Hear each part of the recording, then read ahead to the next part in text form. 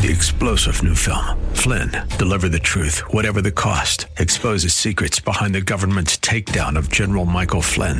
Flynn knew what the intel world had been up to. He ordered the first audit of the use of contractors. This set off alarm bells. He told the truth. He was the most dangerous person for Donald Trump to hire. They had to get rid of Flynn. Flynn, deliver the truth, whatever the cost. Available now. Watch it today. Go to salemnow.com. salemnow.com. Welcome to today's podcast, sponsored by Hillsdale College. All things Hillsdale at hillsdale.edu. I encourage you to take advantage of the many free online courses there. And, of course, to listen to the Hillsdale Dialogues, all of them at Hugh for Hillsdale.com, or just Google Apple, iTunes, and Hillsdale. Morning glory, America. Bonjour, hi, Canada. I'm Hugh Hewitt. I'm not there today or the rest of the week. So you'll have Morgan Ortagus from Nashville, no less. We're working on making sure that Morgan can always be here when I can't. And so, Morgan Ortagus, thank you for coming back, my friend. Take it away with news of the day, and especially what's going on in Israel. Well, good morning. Good morning. How's everybody doing? Not Hugh Hewitt, as you just heard, Morgan Ortagus. I've been on a few times for Hugh. I'm very excited to be back. I'm really excited that I'm not in D.C., that I'm in Nashville, Tennessee, where I live. Very happy to be here. We're going to talk about a lot of things going on today in Washington. We're going to talk about the speaker's race. We have a new speaker designee. I went to bed early. I don't know about you. Woke up to a new speaker designee. We've got several members of Congress that we're going to talk to about. Also, since we're in Tennessee, I had to have my Senator, Marsha Blackburn, on. So she's going to be on the show today. It's a jam-packed show.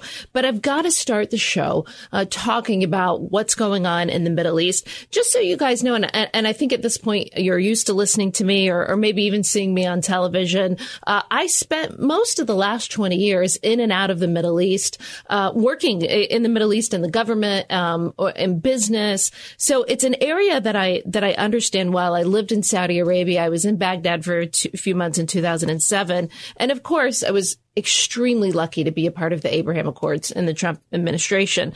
And so I've got to lead off with Israel because this is just so heavy on my heart. I keep going back to the fact that just 3 years ago, almost 3 years exactly, I was standing in the White House watching historic peace, 4 peace deals, the first in 26 years between Israel and Arab states, watching Arab leaders and Israel come together along with President Trump and make peace, make recognition. I thought naively at the time about how much that meant that the Middle East was changing for the positive, for the good, that it could never go back. What do we actually know? Well, it can go back. Whenever you screw up your foreign policy, you can set the Middle East ablaze. And that is exactly what Joe Biden has done. And it is so incredibly frustrating. You know, it's just very, very simple calculation of what we did in the Trump administration. We looked in the Middle East and said, you know what? Iran is the world's leading state sponsor of terrorism, as certified, by the way, by multiple Republican and Democratic administrations. Iran funds terrorism. Iran spreads chaos throughout the region with their proxies. And then we have over here to the other side, we have our greatest ally in the Middle East, the state of Israel. We have our Gulf Arab partners and friends. So we thought, let's do something novel. Let's change what the Team Obama did. Let's not reward our enemies like the Islamic Republic of Iran, like they did with billions of dollars in sanctions relief, pallets of cash. Let's instead reward our friends and put our friends first and embolden our friends. You know, there was always this concept. And by the way, this even happened in the Bush administration. The Trump administration is the one that got Israel right. And so it's not just about being a Republican. It's about looking at the Middle East differently. And President Trump looked at Israel and said, I'm not going to force you to chip away at your land, chip away at your promises, chip away at your commitments. You know, U.S. foreign policy from Republican and Democratic administrations were, let's chip away at Israel, make them give concessions, make them give up lands. And in the Trump administration, we said, you know what? No, we're not going to do that. In fact, we're going to take the U.S. embassy from Tel Aviv. We're going to put it in Jerusalem. We're going to recognize Israel's sovereignty over the Golan Heights. All of these actions that we were told would lead to World War III in the Middle East didn't happen. But what happens? Within Biden accepting office, 3 months in, Hamas started attacking Israel. We went 4 years without that happening because people knew that there was a president that was going to back up the state of Israel. Now we're in chaos again. And it's just so incredibly frustrating for somebody who worked inside the Trump administration. And I think we got the Middle East right, to see the chaos, to see the bloodshed on both sides, by the way. When you get the Middle East wrong, everybody dies. Everybody suffers. So I just want to go to a quick cut here. We've got John Kirby, who is sort of, he's not the White House press secretary, but essentially has to act as one since he's the only one who sort of seems to know what's going on at the White House. Let's listen to what he had to say about Biden's foreign policy. Sort of as you have the Australian Prime Minister coming tomorrow in the midst of all of this activity around the Middle East, can you just give us a sense from the president's perspective, how is he balancing these two sort of immediate foreign policy objectives versus sort of his longer-term foreign policy objectives that the Prime Minister's visit sort of embodies? Well, he's balancing it well. He's doing it. I mean, if you want to give him a report card, A+. I mean, he's commander in chief. That never stops, and the duties and responsibilities are literally global. I mean, we are one nation that has truly global responsibilities, and he's managing it all. I probably shouldn't have played that because I'm just irritating myself very early in the morning. We're on Central Time, so it's 5:12 in Nashville. Listen, I know John Kirby. He was a former State Department spokesperson before I was in the Trump administration. He was obviously in Obama. And so there's sort of a camaraderie amongst people who are, who have had those roles. And I try not to criticize, but at some point you just start to look like Baghdad Bob. I mean, there is not I don't even think Biden himself would give himself an A+ on foreign policy. I mean, how could you? You have chaos. You have war. You have inflation. This is why Biden has historically low numbers going into a reelection. I mean, the guy is not up to the task. Like I said a second ago, 3 months into his presidency, Hamas starts to test. Do you want to know why we saw the attacks we did yesterday? Because 3 months into, or on October 7th, 3 months in to the Biden presidency, Hamas starts attacking Israel. 7 months in, Kabul falls to the Taliban after America being there for 20 years. It did not have to end that way, my friends. And then a year into the Biden presidency, what happens? Russia invades Ukraine. Now we're in year 3 and we have the worst conflict going on in the Middle East, the worst killing of Jews since the Holocaust. Let me say, a lot of you guys know this. Me and my family were Jewish Americans. For former Admiral Kirby, retired Admiral Kirby, to give Biden an A+ on foreign policy, when more Jews were just killed less than 3 weeks ago than at any other time since the Holocaust, is offensive. It's wrong. It's offensive. And you know what? This sort of bluster is why these people keep screwing up time and time and time again. And back when Afghanistan, back when Kabul fell, and we lost 13 of our most brave young men and women, many of them who, by the way, were not even born when 9/11 happened, or maybe they were toddlers when 9/11 happened. When that fell, I thought one of the most disgraceful things happened. No one was fired. No one even had the dignity resign. No one said, you know what, this is my fault, I should step down. They all just kept going. No, this is just what happens when you end a war. And because there was no accountability 2 years ago, whenever Kabul fell to the Taliban, whenever we lost 13 people in that suicide bombing near Abbey Gate, when there was no accountability, I thought these people, they're going to keep repeating and repeating and repeating the same problems. And then they have the gall after 30 dead Americans, at least 10 Americans are still held hostage. And they have the gall to say it's an A+ foreign policy.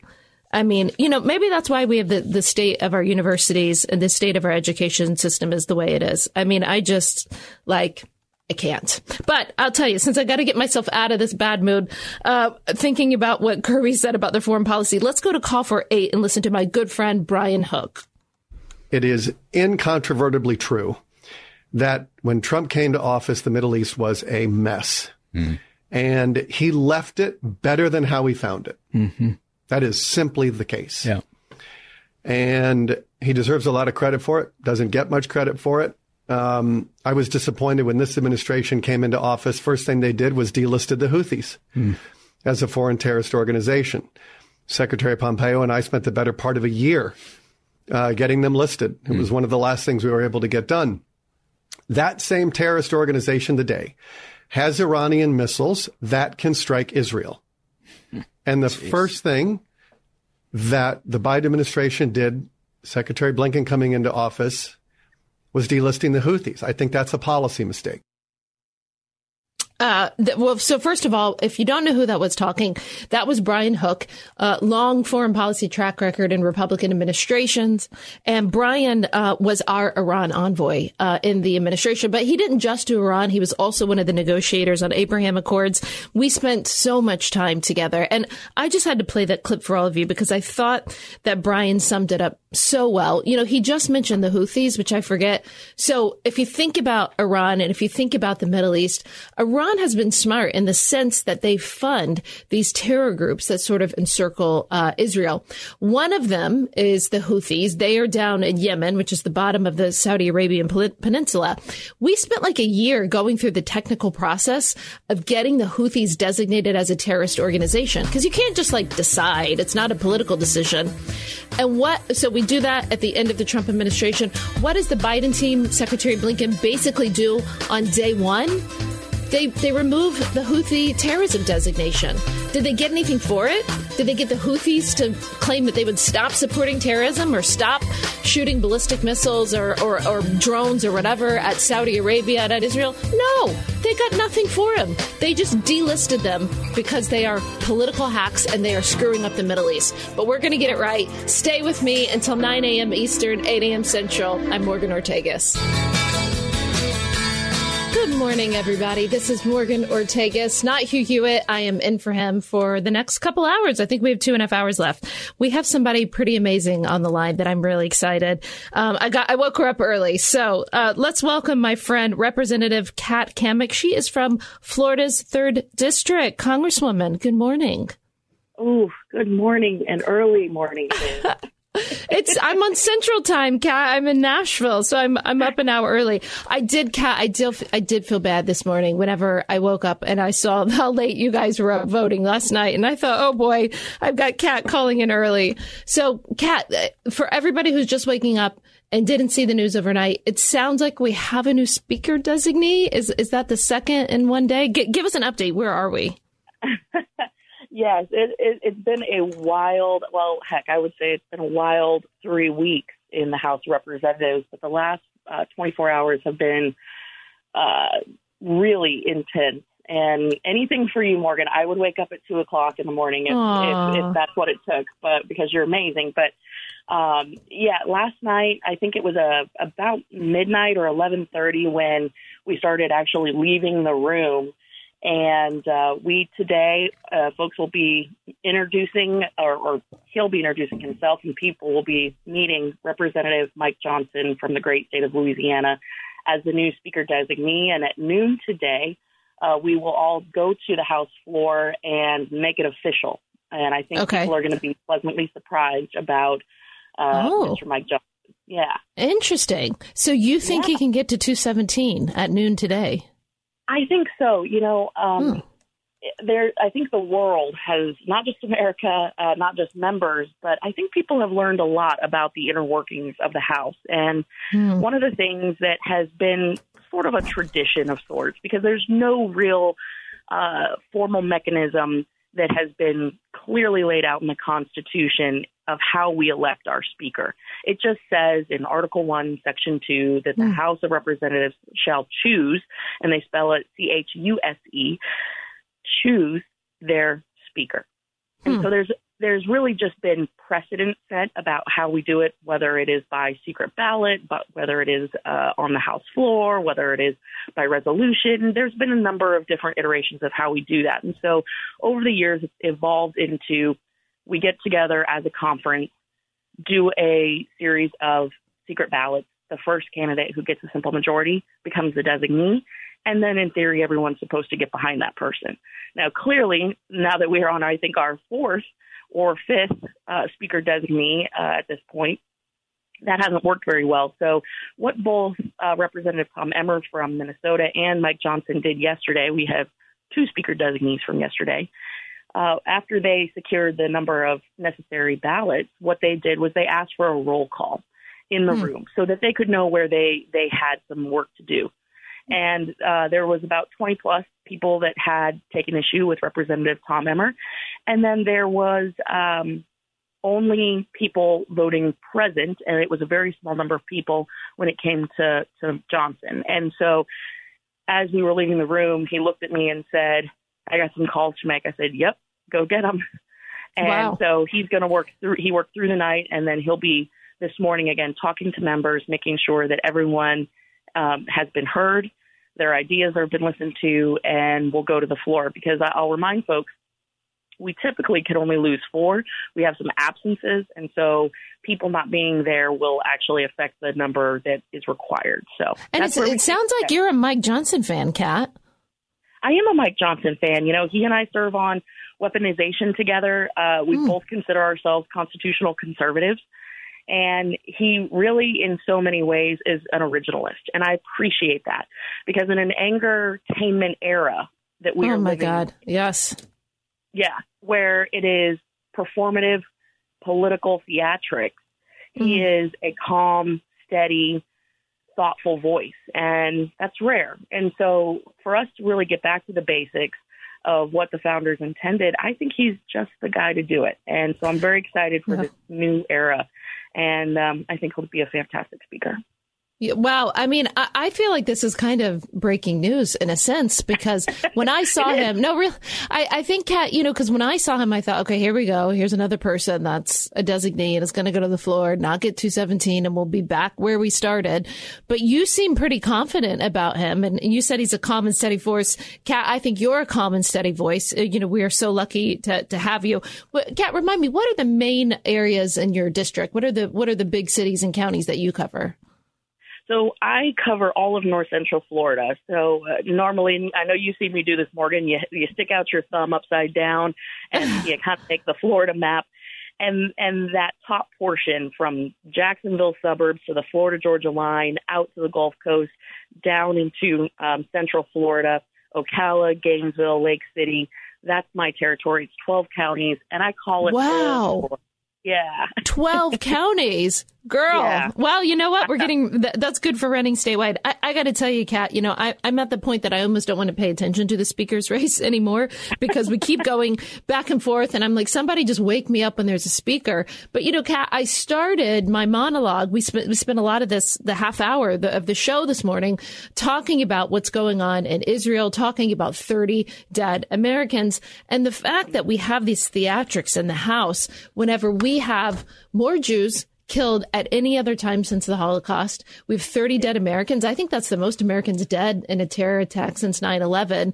And then we see chaos and dysfunction in the House. I trust you, Kat. If you think that Mike Johnson is the guy to get it done and get to 217, then I think that is welcome news, because, you know, the people that are, I would just tell you, the people that are wearing, you know, the Scarlet Letter A T-shirts and that are creating, trying to create press and attention for themselves and fundraise for themselves and this crazy 8, you know, I find it repulsive. I really find it repulsive, Kat. You know, as a Jewish American, when we have had so many people killed, you know, in this terror attack, so many Jewish Americans killed, the fact that people are using this as an opportunity to showboat and to get press for themselves is just, it's gross. I don't know what you think, but I think it's gross. Oh. I'm right there with you. Like I said, I mean, this is the angertainment era where it is about stomping your feet and saying something crazy on Twitter so that you get shares and likes. And to me, that's really frustrating, because 9 times out of 10, it's not accurate. You know, as I was, you know, last night we were going through this process, actually all day yesterday going through this process.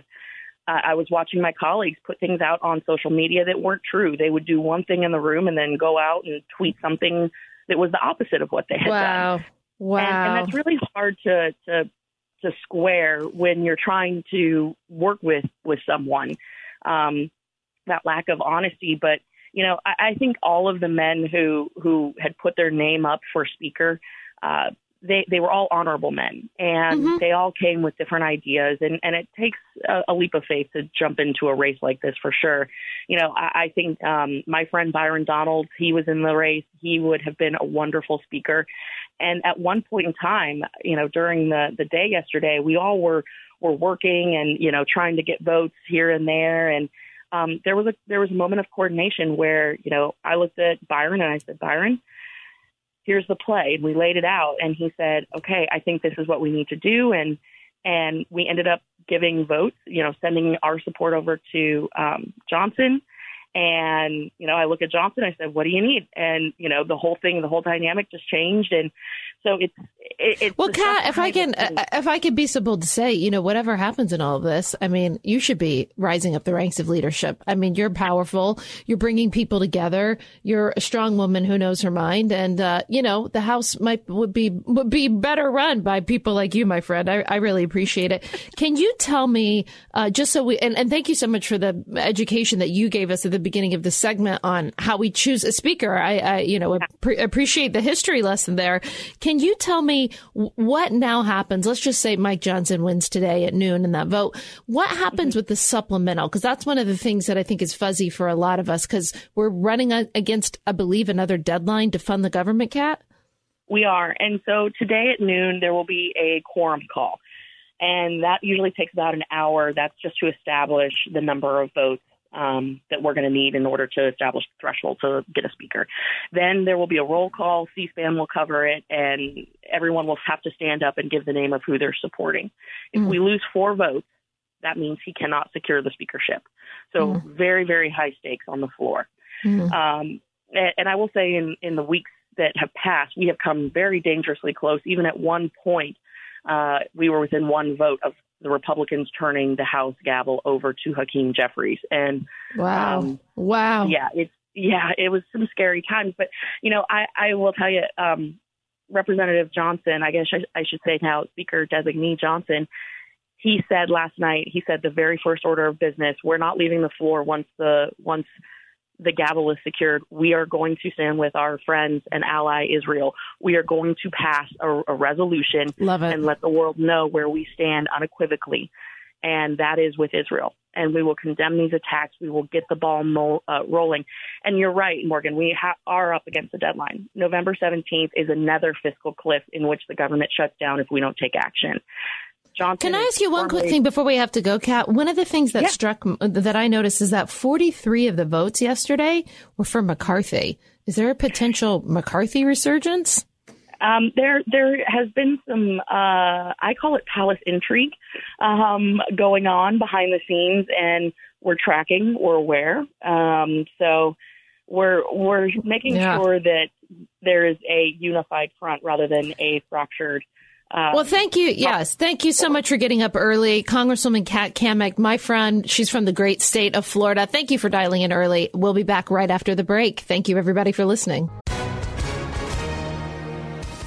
Hi, everyone. If you've been injured in an accident that was not your fault, listen up. We have legal professionals standing by to answer your questions for free. Call now and find out if you have a case and how much it's potentially worth. Call 800-702-5400. I'm here with spokesman John Wolf. So, John, tell everyone listening who should call right now.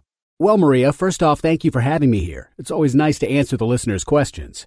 Now, as far as who should call in, anyone who's been injured in an accident and think you deserve compensation, give us a call right now. 800-702-5400. You'll find out if you have a case and how much it's potentially worth. Thanks, John. You heard it, folks. Take advantage of this opportunity and call now. 800-702-5400.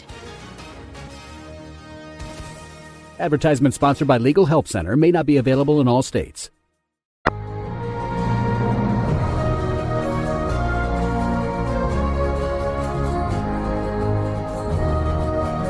Good morning, everybody. Around America, I am Morgan Ortagus. I'm filling in for Hugh Hewitt. I'm coming to you live from where I live now, Nashville, Tennessee. And so I had to actually call in our next guest, who is my congressman from Tennessee's 5th Congressional District, Andy Ogles. Andy, do we have you on the line? Andy, can you hear us? You do. Sorry, I had muted myself, so use your error. Sorry about that. No problem. Good morning, Andy. I was just, I've been doing the show from Nashville. Normally I have to do the show in D.C., and we have a studio here in Nashville, so I'm really excited. I was just telling our audience that you are actually my congressman, and so I wanted to get your take, Congressman Ogles, on what in the world is happening in the House. We just heard from Kat Cammack from Florida. She thinks that Mike Johnson may get to 217 at noon. What say you, my friend? Yeah, I think that Mike Johnson is he's a great congressman from the state of Louisiana. He's conservative. He's Christian. He's not an HFC member, but he's HFC aligned. At one point, he almost joined HFC. And I think he's going to be able to get there. And quite frankly, if you felt the energy in the room last night, people were chanting his name. And really? Timing, life is about timing. Politics is about timing. I think, quite frankly, we're all tired of this speaker race nonsense. We're ready to move forward. We have a country to run. We have an Israel resolution that we need to pass. And so there's so much work. And he's the right candidate at the right moment. That's really, gosh, this is so interesting for me this morning, Andy, because, when I woke up very early here in Nashville to come host the show, I realized while I had been asleep that you guys had a new speaker designee. And I'm going to be honest, I thought, okay, here's another guy that's going to go up to get, not get 217, and we're going to have to go back to the drawing board. So, but between you and Kat Kammick, man, I'm starting to feel like we might have a Speaker of the House today. I actually want to ask you that we've been talking a lot. I've been talking a lot about my monologue about what's going on in Israel and the Middle East. You know that I was obviously in the Trump administration at the State Department, worked heavily on the Middle East. And so, Andy, tell us a little bit more about what this Israel resolution is that you just referred to. Yeah, so the first step is just to show our support for Israel, the people of Israel. There is going to be at some point a vote on supplemental, which is additional funding for Israel. Now, the White House is going to try to bundle that with Ukraine aid and perhaps border. But one of the things, so if you take a step back and you look at the speaker forum, you had 5 candidates, and they all said the same thing, that all of that funding needs to be separated so that if you're voting on the funds for Israel, that's all you're having to vote on. It's not it's not being not trying to put it all together. Money is right, and so Israel is obviously our priority, but so is the border. So I think the first thing we want to do is show our support for Israel. And I always use this as an example. And if there was a radical faction within Mexico that was bombing Houston, and the Mexican government was not taking its part in ceasing that, stopping that, we would move in. We would occupy Mexico City within 72 hours. We would protect our homeland. And that's the same type of situation that Israel is in. Now, that's right. Oversimplified, but that being said, is they have a right to protect their homeland, and they've been under constant attack since the early 2000s. There was the Land for Peace deal. Well, they gave them the land, but they haven't had any peace, and so enough is enough. Andy, we were just talking about that at the beginning of the show, that I was saying the difference between how the Trump administration, how we approached Israel versus other Republican and Democratic administrations was everybody chips away at Israel, right? Everybody says, give up this, make this concession, more land, more concessions, more this, more that. And in the Trump administration, we just said, no, actually, we're not doing that. We're not making Israel give anything up. And in fact, we're going to move our embassy to Jerusalem as it's supposed to be. We're going to recognize Israel's sovereignty over the Golan Heights. And, as Israel faces incoming from Syria today, over the past few weeks, thank God we did that, that recognition of the Golan Heights. So I just appreciate what you're doing, how you're leading on this. You are my congressman. And so I am, as your constituent, Andy, I am really grateful for your leadership on this Israel issue in the House. I want to ask you quickly, because you introduced something that I think was really cool in the House, and I just hope you can explain it to our audience. You introduced the Blocking the Entry of Malign Actors Act. Can you tell everybody a little bit about what your legislation was doing? Well, we've actually, so myself and Tom Tiffany, a few others, we've had a couple pieces of legislation that what we're trying to do. So we have the Gaza Act, which prevents the United States from taking in refugees from other countries. At one point, and I'm not picking on Nikki Haley, but she suggested that we take 1 million Palestinians into this country. Look, Egypt and Jordan has said they don't want them. Why? Because they are a radicalized people. And I don't mean to, I'm talking in broad strokes, but they're taught from childhood to hate Israel, to hate Jews, to hate Americans. And so the Western way of life. And so those are the facts. And then, thank you. Thank you so much, Congressman Andy Ogles. I really appreciate you getting up early. I know y'all were up late in the House. My congressman from Tennessee's 5th Congressional District, where I'm coming to you from actually for this radio show, Andy Ogles. Thank you, my friend. We will be back after the break. I'm Morgan Ortagus in for Hugh Hewitt. When the government used emergency edicts during COVID to restrict the gathering and worship of churches, 3 pastors facing the risk of imprisonment, unlimited fines, and their own churches being ripped apart took a courageous stand and reopened their doors in the face of a world that chose to comply. The Essential Church is a feature-length documentary that explores the struggle between the church and government throughout history. This fascinating story uncovers those who've sacrificed their lives throughout history for what they truly believe in. Rediscover why the church is essential and how we prove that this stand remains true from a scientific, legal, and most importantly, biblical perspective. This is not your typical movie. It'll change your life. You need to see this movie with your friends and family. The Essential Church is streaming today exclusively at salemnow.com. That's Essential Church, streaming at salemnow.com. Thank you so much, Hugh. I really appreciate it. Hi, everybody. I am in for Hugh Hewitt, my very good friend. This is Morgan Ortagus. I'm very excited because I'm actually getting to do the show today from Nashville, Tennessee, where I live. Normally, I have to do it in D.C. I'm to fill in for Hugh here in Nashville. And actually, speaking of that, I have somebody that I just call the GOAT, the greatest of all time, my senior senator from the state of Tennessee on the line, Tennessee Senator Marsha Blackburn. Senator Blackburn, do we have you? You've got me, and I am delighted to join you, Morgan, and thank you for the great work that you've been doing on the issue of Israel and helping people to be aware of what is actually happening on the ground and in the region, and all the connections between what I call the new axis of evil, which is Russia, China, Iran, and North Korea. So thank you so much, Senator. You have just been such a clear and a clarion voice for the state of Israel, for the Jewish people. You know, a lot of people don't know it, but we actually have very old Jewish communities in Tennessee. In Nashville, the temple that I go to is over 100 years old. We have a very big Jewish population in Memphis. And a couple years ago, people don't know this, when there was some anti-Semitic things said in the state by an elected senator, you spoke out against it very clearly. And so it means a lot to me. You have been such a clear voice whenever this issue comes up. But Senator Blackburn, tell me, what can the Congress do to support the state of Israel? I know I just had 2 representatives on. They were telling me about the vote for Mike Johnson today at noon. I know we still need a Speaker of the House, but what can the Congress do to sort of force the administration to support Israel? Yes, and there are several things. First of all, the Senate passed a resolution last week in support of Israel. It is important globally that Congress be heard on this, and that needs to go to the House. They need to assemble themselves, elect a speaker, move forward. Then I have a resolution that would defund the UN Relief and Works Agency for Palestinian Refugees. This is something that has been there for about 70 years.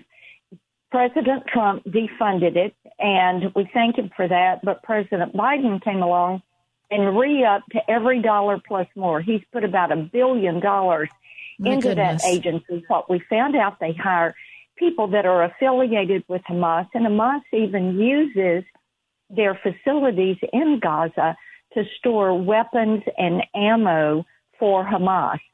So that could be done. You also have different pieces of legislation dealing with the funding for the military and for humanitarian aid for Israel. Now, Morgan, as you know, Israel has been a major purchaser of our military equipment. In addition to that, we provide them with funds every year, about $3 billion. Now, they've got a list of things that they need. Some would be a purchase. Some would be things we would give them. And as I say, if it shoots, sells, flies, or spies, and Israel needs it, we need to make certain they have it. I love that.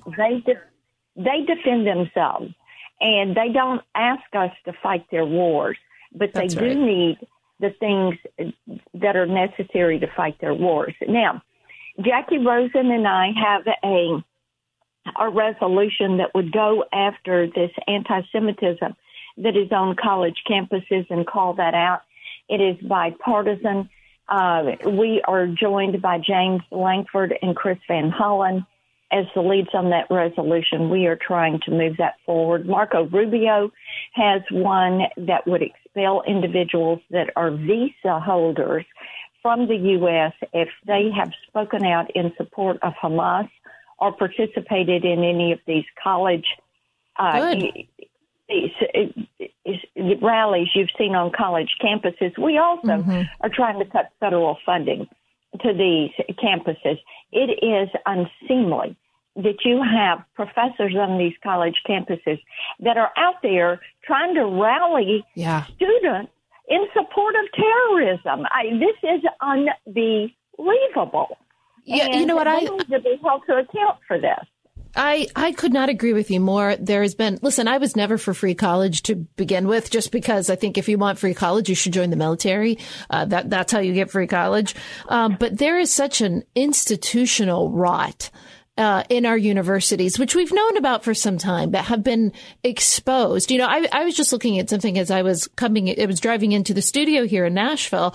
I used to live during the Trump administration. I lived near the State Department and lived near GW University. And they had some GW University students that were putting on the buildings through I'm not sure how they did it through a light, but putting really anti-Semitic statements, for everybody to see. You know, you go through, you're hearing about these rallies, which are, you know, the thing that bothers me, Senator, is when they talk about, oh, we're rallying for the Palestinians. No, you're not. You're supporting a terrorist organization. That, plain and simple. This terrorist organization burned whole families alive. So I just want to say, I do have one more question for you that I want to get to, but I appreciate your leadership, and I've got to say, our university system is rotten to the core. It's been exposed, and I just appreciate everything that you and your fellow senators are doing, whether it's taking federal funding away, taking away the visas for people that are here. You just shouldn't be able to support terrorism in the United States. It's disgusting. But one thing I do want our audience to know about you, Senator, and I, as a mom to a young daughter, and I know you have children and grandchildren here in Nashville, you have been a very big proponent of protecting children from social media. This is something that's near and dear to my heart. My daughter's almost 3, so she's not yet on social media, but something I worry about. And I'm hoping you can fix this before she gets old enough to want to be on social media. Can you tell us a little bit about what you're doing there? Yes. Senator Blumenthal and I have the Kids Online Safety Act, and it is supported by about half of the U.S. Senate.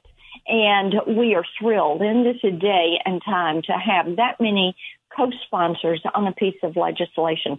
Morgan, what it would do is put the burden on social media to establish a duty of care, to do safety by design, to give a toolbox that kids and parents can use to keep kids from being exposed to things that are really illegal in the physical world. When you talk about pornography, ads for alcohol, drugs, meeting pedophiles, meeting drug dealers, information on suicide, on eating disorders. And we met yesterday with a group of kids and parents. Some of the parents had lost their children online. A couple of the parents had kids that are now in recovery. We know that a third of all teenage girls have considered suicide. But can we say that number again? A third? Did you say a third of teenage girls? My goodness. Yes. A third. My goodness. The CDC report, Morgan, it was stunning to us. A third of our nation's teenage girls have considered suicide. Wow. Much of this is driven by what they're seeing on social media. They feel their life is inadequate. They feel they're not as good. They're not as beautiful. And they're looking at all of these photoshopped photographs. And then they're saying, I can't do this. and they give up, and it causes that despair. Social media platforms, this is an addictive product. They know it. They continue to try to hold our children. They make our children the product when they are online. As one of the mothers said yesterday, they put that profit in front of our children's well-being, and they continue to push it. Is it as simple, Senator? I mean, should we just say, you can't smoke a cigarette until you're 18. Maybe you shouldn't be on social media until you're 18, or am I oversimplifying it? It would be nice if there were a way to do an age verification. Mm-hmm. That is very difficult in the virtual space. Yeah. But what we have got to do is put that duty of care. When they know there are videos that are pushing suicide, oh, my goodness. Well, thank you so much. As everybody knows, I'm in Nashville, Tennessee. My Senator, Marsha Blackburn, so lucky to have her representing me in the Senate, and I'm one of her constituents. Thank you for being a voice on Israel and being a voice on social media. I am Morgan Ortagus in for Hugh Hewitt until 9 a.m. Eastern. Please join us again after the next commercial break. Thanks so much. Good morning, all around America. This is not Hugh Hewitt, in case you were wondering. He does not identify as a woman. This is Morgan Ortagus. I am in for Hugh Hewitt. It is 6:30 a.m. Central because I am coming to you from Nashville, Tennessee, where I live. I am probably a little over-caffeinated. We have a lot of coffee going on this morning, but listen, that's okay. I'm really happy to be doing the show from Nashville. I was just saying to some of my staff who's here, it's really interesting because when you do the show from D.C., it's like a very D.C. building. But doing the show from Nashville, you walk down the halls here and you see all the platinum records and the number ones. And obviously, it's all about country music. I'm a big country music fan. I'm a big music fan in general. If you haven't been to Nashville recently, I know a lot of people come here for the bachelor or bachelorette parties, which is super fun. Don't forget the Nashville Symphony. It is, I think it's stellar, world-class symphony, beautiful Skimmerhorn music hall, in addition to all the cool country music stuff here. So I feel very, very lucky to live here and to raise my daughter here. She's almost 3. And she's been here since she was like 4 months old. So it's pretty amazing. So we're trying to get one of my really good friends on the line, Dave Urban. He should be coming up soon. He's a longtime political operative in Pennsylvania, and he's a CNN contributor, business guy. I was just telling all of you a cool story before the break that he actually went to West Point with former Secretary of State Mike Pompeo, my former boss, and former Secretary of Defense Mark Esper, and Congressman Mark Green, who's another congressman representing Nashville, Tennessee. So the 4 of them all went the same year. They were all together. I don't know what was in the water that year, but, clearly it was something. All right. Oh, I think that we do have Dave Urban on the line. Dave Urban, good morning. Can you hear me, my friend? Yeah. Hey, Morgan. Thanks for having me, and thanks for the kind words. It's very nice of you. By the way, I'm responsible for all those folks' success. Just in case you are. That's the dirty little secret. You are. So I've got to tell our audience, first of all, thank you for getting up early for me, Dave. I've got to tell the audience quickly a funny story about you. One of the first times I met you, and one of the reasons we became friends is because you embarrassed me to no end in the Oval Office. So I am getting ready. I think it was 2018, and where President Trump is in office. Dave had done a ton of work in Pennsylvania to help Trump win that state, which is, so many amazing stories there. So we're going into the Oval Office, and I've never been in before, right? I have a lot of respect. It's the Oval Office. I'm nervous. I'm really nervous. I don't get nervous that often. I was nervous. And I was really nervous because I am klutzy and I spill things quite often. And I was petrified that I was going to spill something on the nice, beautiful, very light colored carpet. And I tell Dave this. I confess my insecurity to him. And what does he do? The minute we sit down, President Trump says, "Does anybody want something to drink?" And Dave goes, "Yeah, Morgan wants a Diet Coke." I was so mad at him. My hand was shaking. That's a true all I story. could think was, don't drop the Diet Coke. Please don't spill it in the Oval Office and get kicked out. That's a true story. And the president was more than happy. He was. I always tell people, they say, "What's Donald Trump like?" I say, to a certain extent, he's like your grandmother. He's always trying to feed you or give you something to drink. Totally. You want something to drink? Yes. You want something to eat? He's always whether you're on the plane, in the Air Force One, on his plane or wherever, he's quite the host. Or for one of the clubs, he's always trying to feed you, make sure you've gotten something to eat. You enjoy his food and drink. It's pretty amusing. That's true. He's a great host. He's a great host. I couldn't agree more. Very generous. Most people don't know this. When my dog died of January 2020, and I was like distraught that my dog died, President Trump called me for 5 minutes and talked about nothing else but the dog. I thought he was going to give me something to do, like, okay, now XYZ, because I wasn't working for him at the time. But no, we just talked about my dog. But Dave, I have to ask you, there's so much to talk about going on around the world. You have a ton of international experience. You were even nominated at one point to be ambassador to Saudi Arabia. Before we go into all of that, we're lucky to have you because you are an expert on the state of Pennsylvania. And one of the most important Senate races will happen this year. Your friend and my friend, Dave McCormick, is running for the Senate. Tell me, this seems like it's going to be an incredibly competitive race, may determine the balance of the Senate. Can you give us an update of how you see the state of that race? Yeah, Morgan, thanks for the question. I think that it's going to be incredibly competitive. Obviously, Pennsylvania is a purple state, right? And any race is a close race in Pennsylvania. But the candidate who's running, some of the listeners may know, Dave McCormick. Dave ran it in a primary against Dr. Mehmet Oz in the last election cycle and lost in a squeaker. Obviously, Dr. Oz had great big name ID from all those years on television, and Dave's name ID wasn't so great, and so he lost a close one. He is back. He's an incredible human being, a good friend, another West Point graduate. I've known him for many, many years. He's from Western Pennsylvania, where I'm from, and. Wait, Dave, was McCormick in the same class as you and Pompeo and Esper? He was a year behind. He still got a little goodness rubbed off on him from our year. So he's class of 87. But Dave, he's an American success story, right? His parents are incredibly humble, great people from Pennsylvania. His father was in education. He grew up on a Christmas tree farm. He was a wrestler in high school. Went to West Point, was co-captain of the wrestling team, was, a successful Army officer, Bronze Star in the first Gulf War. Wow. Went on to get a PhD from Princeton, and does he have a PhD from Princeton? I've known Dave all these years. I didn't even know that. He's a PhD from Princeton in public policy, and then worked in the private sector and government at the highest levels. And it just And on top of his success, he's an incredible, nice guy. And he's a patriot. He loves our country. He thinks the best years are ahead of us.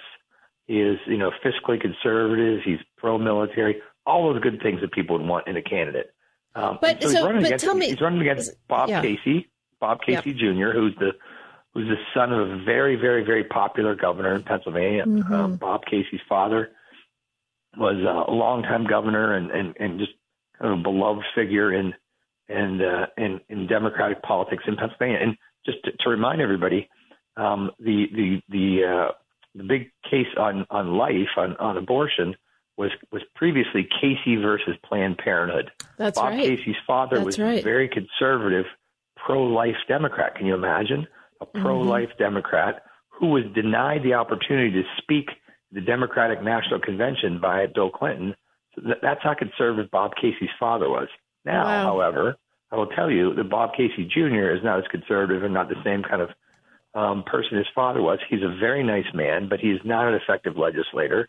He's raised a ton of money, though, in this race, though, right? He'll raise money because it'll be an incredibly expensive race. This will be $150 million between the two parties, probably.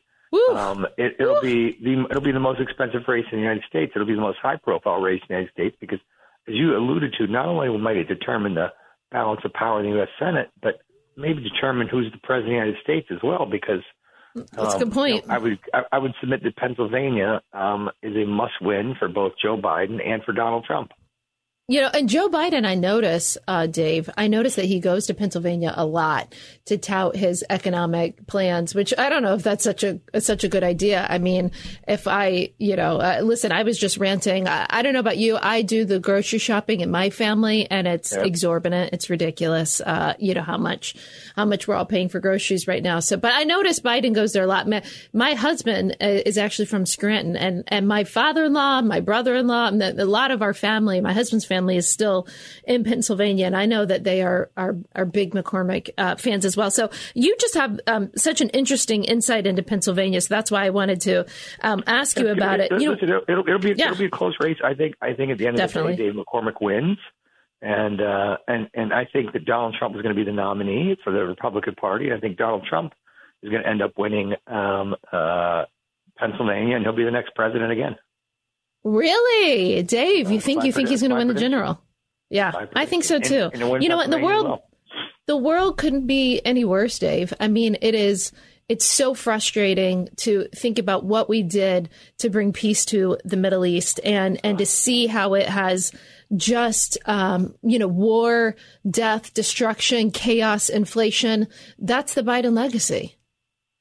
Yeah, it's quite unfortunate. I mean, what sticks in my mind all the time is just that terrible, terrible evacuation from Afghanistan. And yes, you're right. I, along with lots of other folks, was on my phone on WhatsApp, trying to get people through gate. Absolutely. At the airport, talking to soldiers on the ground. I remember being on the phone. I remember being on the line with you. I was stuck with COVID, and there was just a group of us who had served in the last administration, or had been in the last administration, trying to get friends and people out. And it was. I remember, Dave, I had reporters calling me saying, "Can you help get our journalist out?" And I said, "Why are you calling the former Trump team? Like, call the Biden team." It was astonishing. So those failures, right? Just stick in my craw, and yes, it's really quite. I hope that the American people remember that. I hope that we get to debate those kind of things. It kind of gives me concern that these ongoing kind of gnashing of teeth and airing of grievances in the speaker race, right? I'm hopeful that will be behind us today. Mm-hmm. We can get on to doing the people's business. We can get. Do you think they're going to elect Johnson? It seems that way. I mean, from everything that I could tell, right? I mean, I talked to Mark Green, I've talked to a bunch of people yesterday, and it seems like last night, and it seems like that they're headed that direction. But listen, this is like the old Peanuts cartoon with Lucy and the football, right? Yes. Every time Charlie Brown thinks he's going to kick the football, Lucy pulls it away, and he falls on his butt. So we could see that again here this morning. I'm hopeful we don't, because the American people want better. Well, listen, Dave Urban, one thing I know, if President Trump does win, you better be in the administration this time. We need you. Proven business executive, Army veteran. Thank you so much, Dave Urban, my friend. And to everybody, keep listening to us. I'm Morgan Ortagus, in for Hugh Hewitt. We'll be back right after this quick break. Thank you.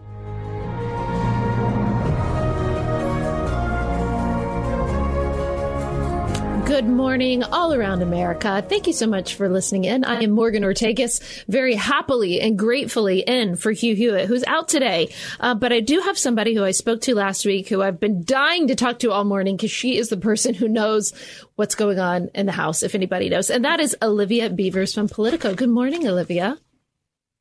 Morning, Morgan. Good to see you again. Okay, so originally when I thought about having you on this morning, I was like, okay, Olivia's going to explain it all to me.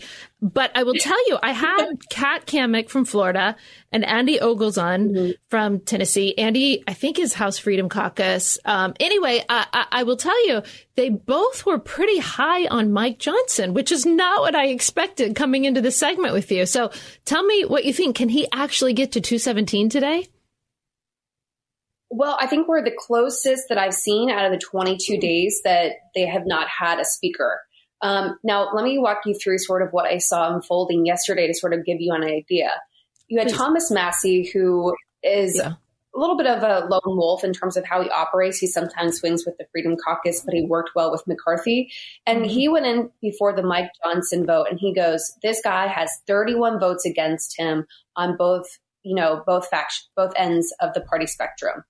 And then Massie is only one of 3 Republicans who voted against him, or actually, voted present, and no Republicans voted against him in that room. Now, the big question mark is the 22 Republicans who are not there. And so it's a question of whether those Republicans were having any kind of protest in terms of not showing up, or whether they were just tired because it was hour 13 of them basically being in that room and trying to sort it out, and some people left.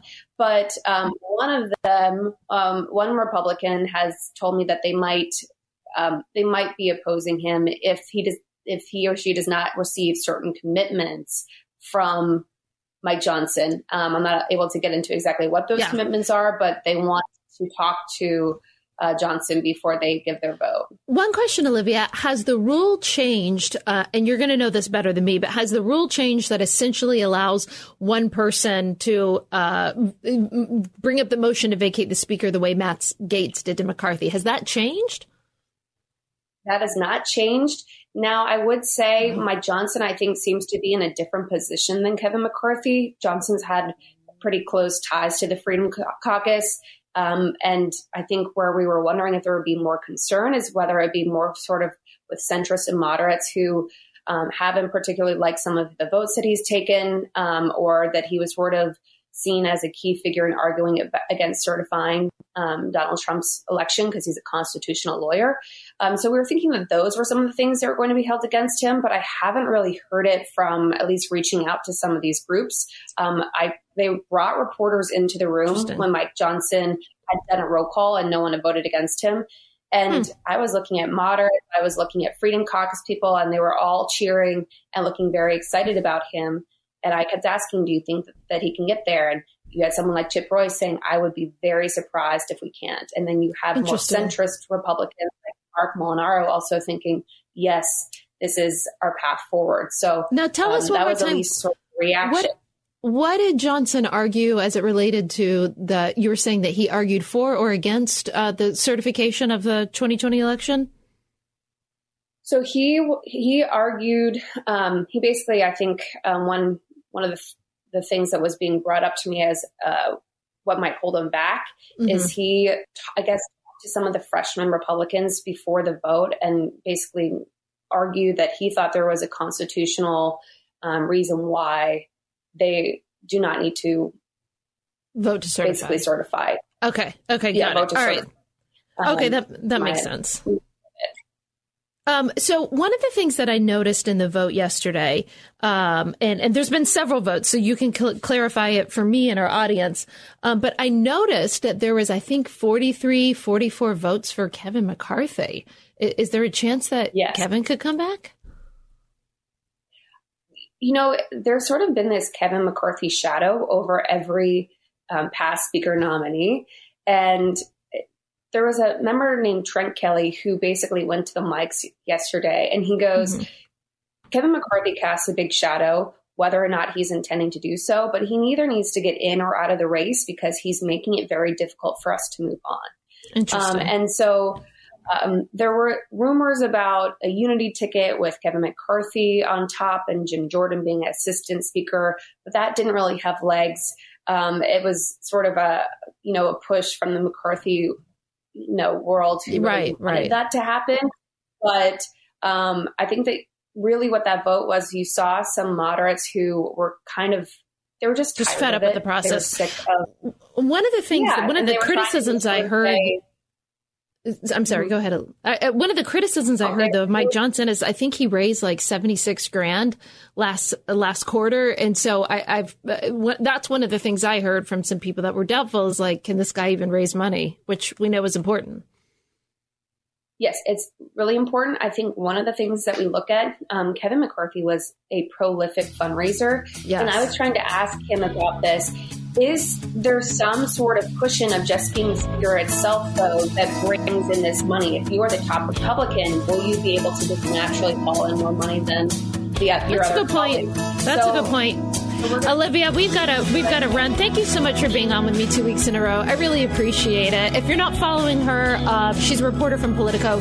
Follow her. You'll understand what's going on in this crazy speaker's race in the House. I'm Morgan Ortagus in for Hugh Hewitt. We'll be back with you after this commercial break. Well, thank you to Hugh Hewitt for allowing me to fill in.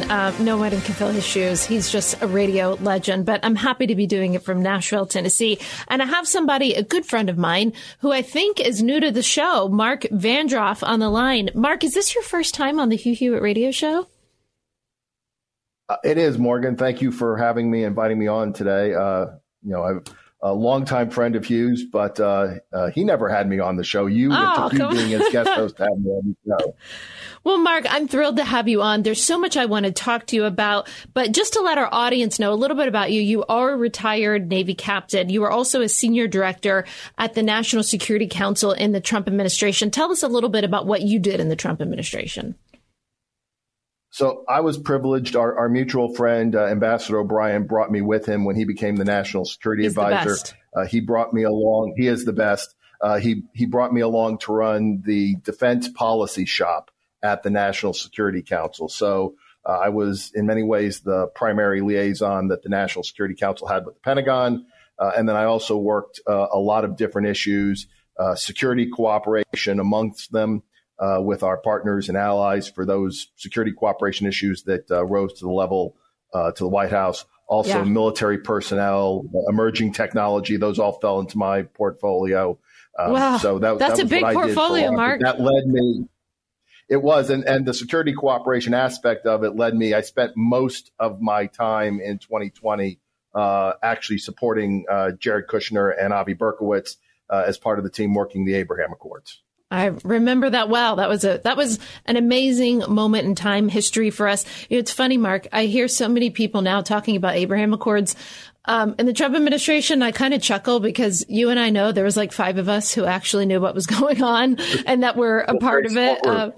But you know what? It was a really small group, and I trust every person in that small group because we all knew about it for a long time, and it never, ever leaked. But listen, given your position, there's a lot of things I want to talk to you about today, but I think the most immediate need, and I definitely want to talk to you about the China challenge.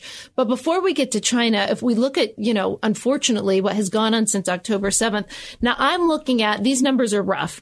I'm just looking in the last week. I've counted at least 9 attacks on U.S. military facilities, and it looks like the Pentagon is saying at least 24 service members have been injured in these attacks. Now, unless I am wrong, Mark, I have not seen any retaliation or any consequences for Iran's proxies that are launching attacks directly at U.S. bases. Can you fill us in of what's going on? So I don't know anything other than what's been in the press. I saw last night that initial report of the report of 24. What I've been following, given my background and being a former naval officer and also being long time involved in the Navy's Aegis program, there was the reports of the Aegis destroyer Carney in the Red Sea engaging multiple targets, and I've heard over 9 hours with multiple weapons, different weapon systems, both the surface-to-air missiles, surface-to-air guns, and defending what was presumably cruise missiles and drones heading towards Israel from Yemen, although I would be interested in knowing how the Pentagon assessed that they were going to Israel, because if you're a ship at sea and a cruise missile is flying at you, it's not immediately obvious whether you're the target or whether something downrange Meaning of you is the target. Meaning you think that they could have been launching directly at our ships, potentially? From the reporting, I would say I don't know. Now, the Pentagon seems in their public statements fairly confident that those were attacks on Israel. So I'll take them at their word that they had some other non-public information. I just don't know what that is. But what I would say is I've been tracking that because this is in many ways, the Aegis system, the surface-to-air missiles that they use, the surface-to-air gun systems, they've had they've had a lot of testing, and I was involved in that testing for much of my career to make sure they would work in combat. But there have been few examples of combat since those systems have been introduced to prove out their effectiveness. Interesting. And I think it's a credit to the Navy over the last generation of development of warfare systems, that those systems have shown, at least in this engagement, to work as designed and as planned. I know I'm here in Wisconsin for the job that I got after the White House. My congressman, again, another mutual friend of ours, Mike Gallagher, who represents the Green Bay area, right? He's the best, even for a Princeton guy. He is very concerned about munitions. We have all of these wonderful surface-to-air missiles and land attack missiles. The question is, given all the different threats and all the different potential hotspots in the world, not just as we've seen with Ukraine and now the Middle East and potentially in the Indo-PACOM, do we have the supply chains and the munition chains in order to maintain the supply of these high-tech, very effective weapons that our forces have, but can we supply them in numbers and in mass in the event of conflict? And that's something I know he's been working on. That's something I'm very concerned about as well. But I think the answer to that, Mark, I mean, and I was just talking about this on Fox Business on Stuart Varney's show, I think like the week before the October 7th attacks, is I think the answer to your question is we're not ready. We should be concerned.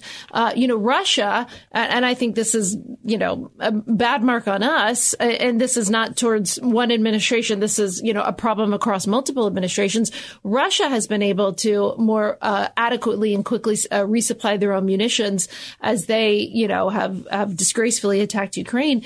But we seem to still have a problem in the United States with our own supply chains, with our own defense industrial base as it relates to munitions. And I guess, Mark, it seems to me you're the expert on this. I'm in the Navy Reserves, but I'm a few officer levels down from where you retired as a captain. But it seems to me that we should be opening up new production bases, new factories, new facilities, and getting Americans to work building munitions. I mean, we need it for now. We need it for China. We need it for Israel. Seems pretty common sense to me. What am I missing, Mark?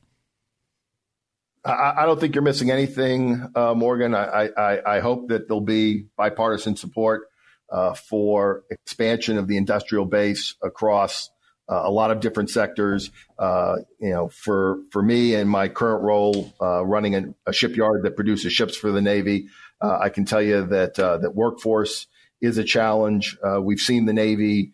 What does that mean, Mark? Does that mean that you have a hard time? Does that workforce is a challenge? Does that mean that you have a hard time hiring people to work in your shipyard?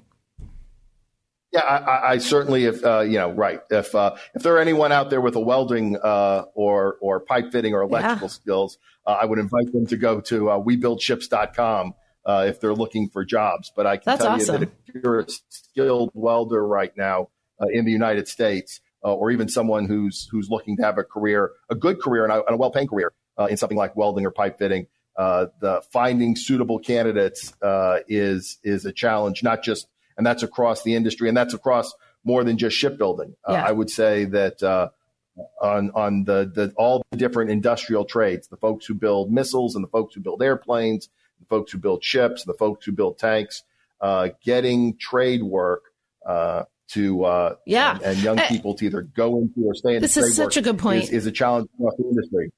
This is such a good point, Mark, and especially when we see Senator Marsha Blackburn and I were just talking about the utter rot, just institutional rot at so many of America's universities, churning out kids with tons of debt, stupid degrees that don't help get a job. My cousin, her oldest, I think he's like 16, 17, and he's a smart kid, but just doesn't necessarily think that traditional four-year college is for him.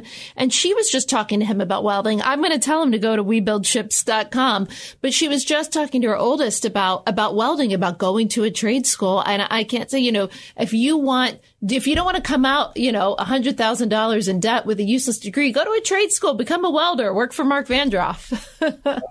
I will tell you here in Northeast Wisconsin, if you graduate from high school and enter our welding program, and you prove to be a good welder and work hard, within 3 years, you will be making more than a starting attorney in the district attorney's shop here in this county without having 8 years of law school debt and college debt and having to pass the bar. Right.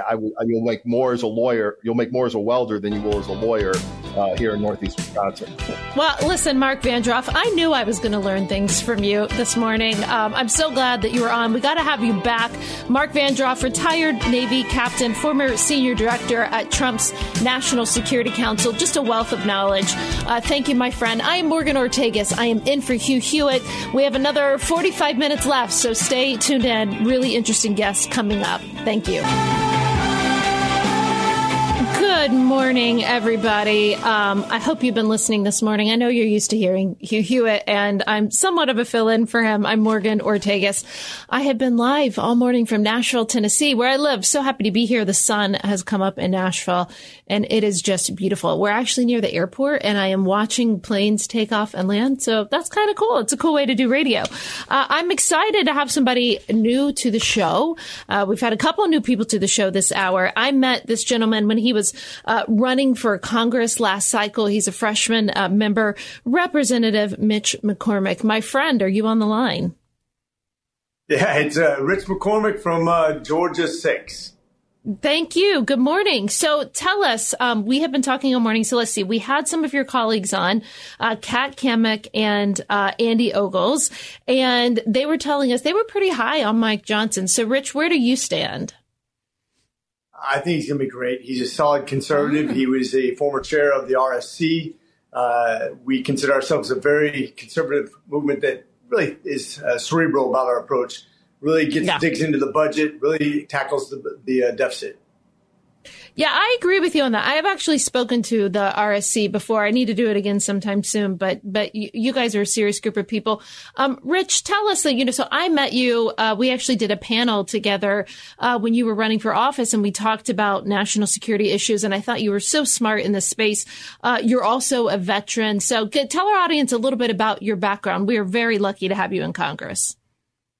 So I was 16 years in the Marine Corps, flew helicopters, as you can see here in the background, for about 2 tours. I did another tour in an airborne unit called ANCO, so I was attached to 101st and to 10th Mountain for the Army.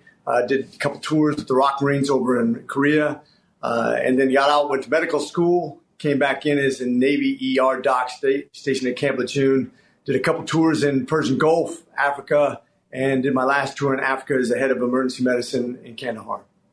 That's pretty amazing, my friend. I mean, wow, what a long resume.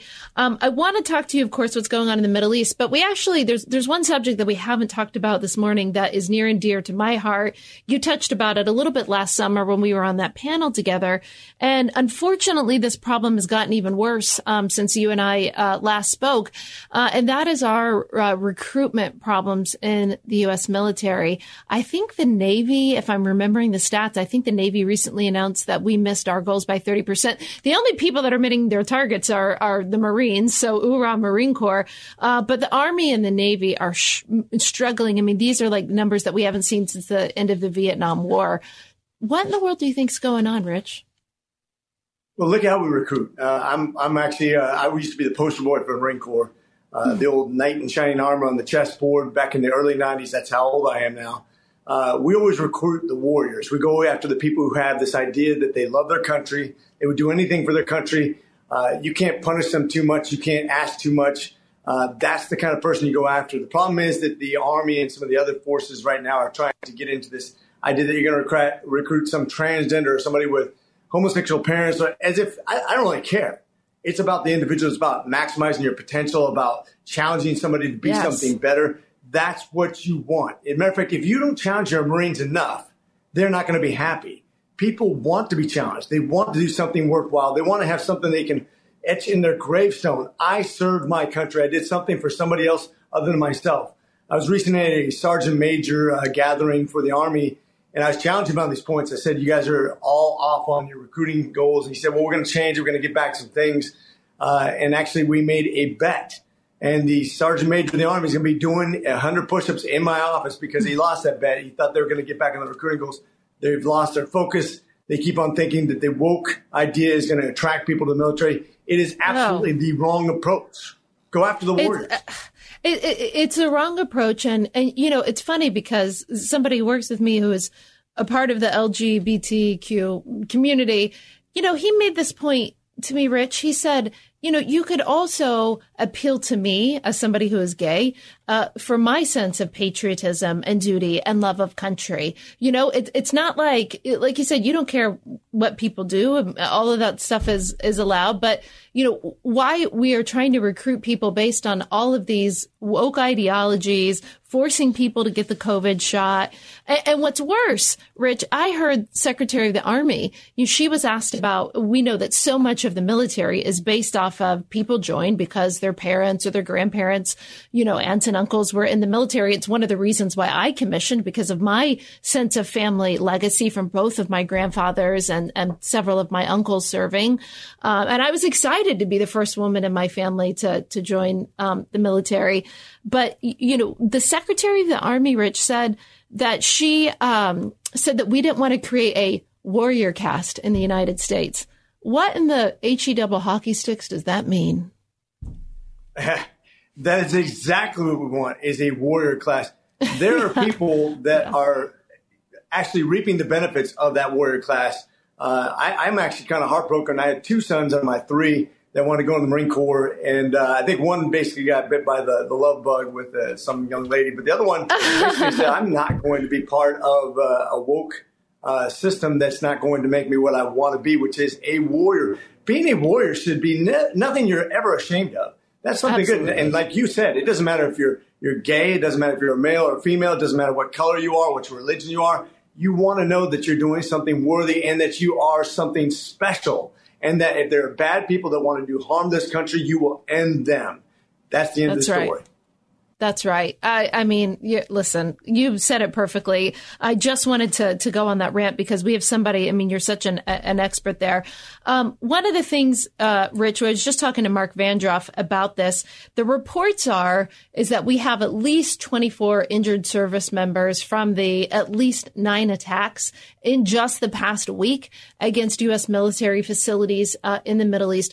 What's the appropriate response whenever U.S. service members are injured from enemy attacks? Well, I think we have to be measured because of what's going on around the world. But with that said, I take this very personal. You come after ours, we come after you. And if you bring a knife, we bring a gun. They put one of ours in the hospital, we put one of yours in the morgue. That's the way we should do business. This is serious. We don't play around. We don't allow ourselves to be targets. I hate the rules of engagement that cuff our hands. I've seen it since the Vietnam era where we limit our potential. When I was growing up, we were raised in Clausewitz. You don't limit yourself. If you want to end a war quickly, you're going to do it a lot faster by being overwhelming force. If you draw it out, if you try to do measured responses, it always prolongs the agony. It always loses public support. I understand good people are going to get harmed in war. That is war. But that's going to happen no matter how measured you are. We need to end this. We need to be overwhelmingly superior in firepower. That is the American way. That is our advantage.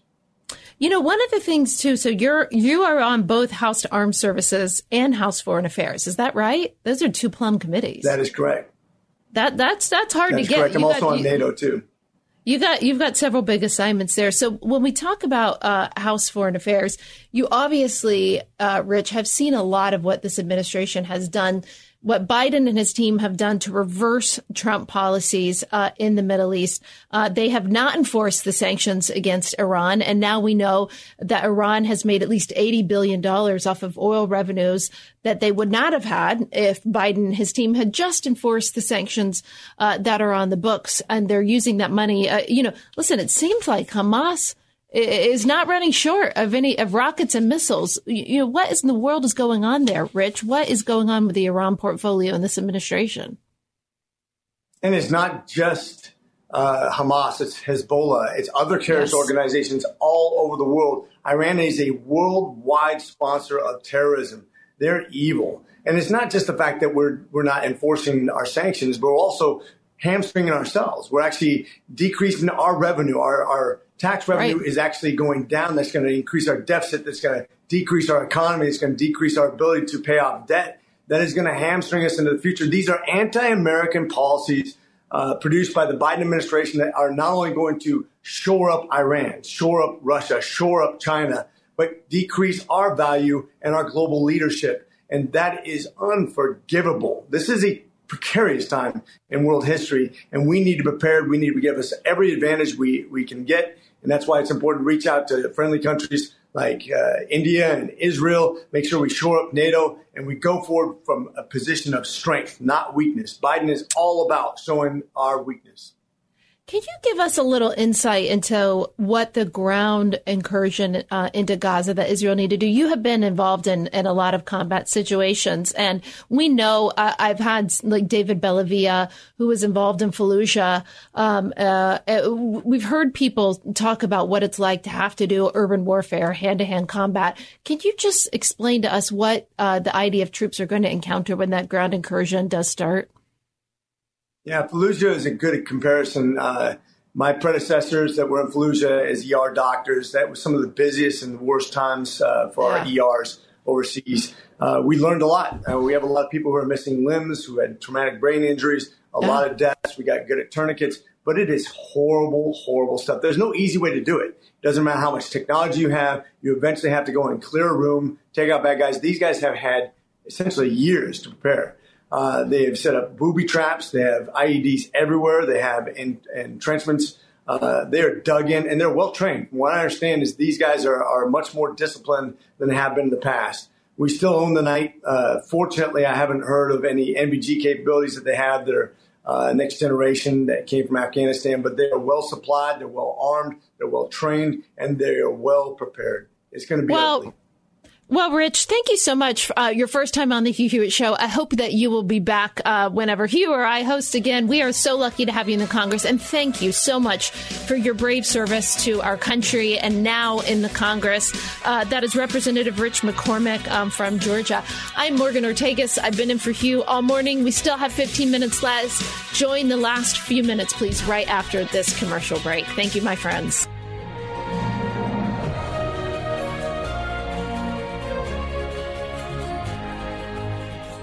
Hey, everybody. Good morning. Final 10 minutes of the show. I'm Morgan Ortagus in for Hugh Hewitt. Thank you so much for listening. I'm in Nashville, Tennessee. Somebody that we have on the line with us is reporting from Washington, D.C. That is Meredith McGraw from Politico. Good morning, Meredith. Hey, Morgan. How are you? I am good. I'll tell our audience, if you're not following Meredith on Twitter, you should. When I'm being really lazy and don't feel like looking up the news for myself, I just look at Meredith's Twitter because she is able to make sure and retweet and send all the breaking news our way. So, Meredith, you spend a lot of time reporting on former President Trump. You're following everything that's going on in the House. I thought your article was really interesting about how I think the title of your article was how Trump sank Tom Emmer's candidacy to be Speaker of the House. Can you tell us what actually happened there? How did that play out? Yeah, well, Donald Trump hasn't always been the biggest fan of Tom Emmer, and I think that was a two-way street. He started to make that known to some of his aides and allies on Friday, but it really seemed like Trump was going to stay out of this latest iteration of the speaker fight. He was asked about it when he was in New Hampshire on Monday, filing for his presidency, and had said that he had talked to Emmer on the phone on Sunday. They had a good conversation. Trump's spokesperson had said that it was very polite and cordial. And Trump said that for now, he was going to stay out of things. And the congressman retweeted a video of Trump's comments that Trump felt took his words out of context and made it seem like they had a much cozier and friendlier relationship than they had, that it was almost to an endorsement.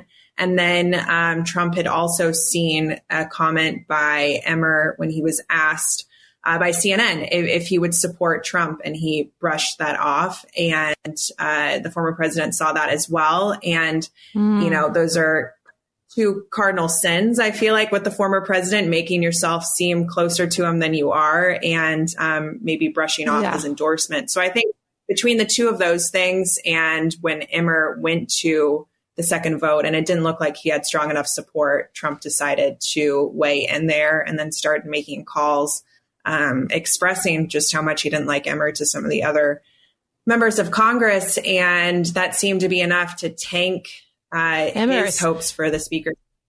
But Trump, and so I'm just looking at your latest reporting, Trump is, however, not opposing Mike Johnson. Do you think that means that Johnson can get to 217 at that noon vote today?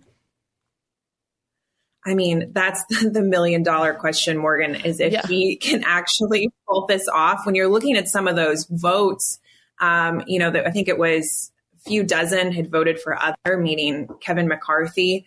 Right. So Trump put out a statement this morning saying he isn't going to endorse anybody, but his, quote, strong suggestion is that members go with Mike Johnson. He's sort of stayed out of the limelight for a long while, hasn't seemed to be one of the members with big ambitions. So maybe that has saved him from having some of the same kinds of enemies in the House that we've come forward. I was also just looking, we've got some breaking news, Meredith. Help me make sense of it because I can't, but it looks like Governor Gavin Newsom is in China meeting with Xi Jinping. Do we know why or what for?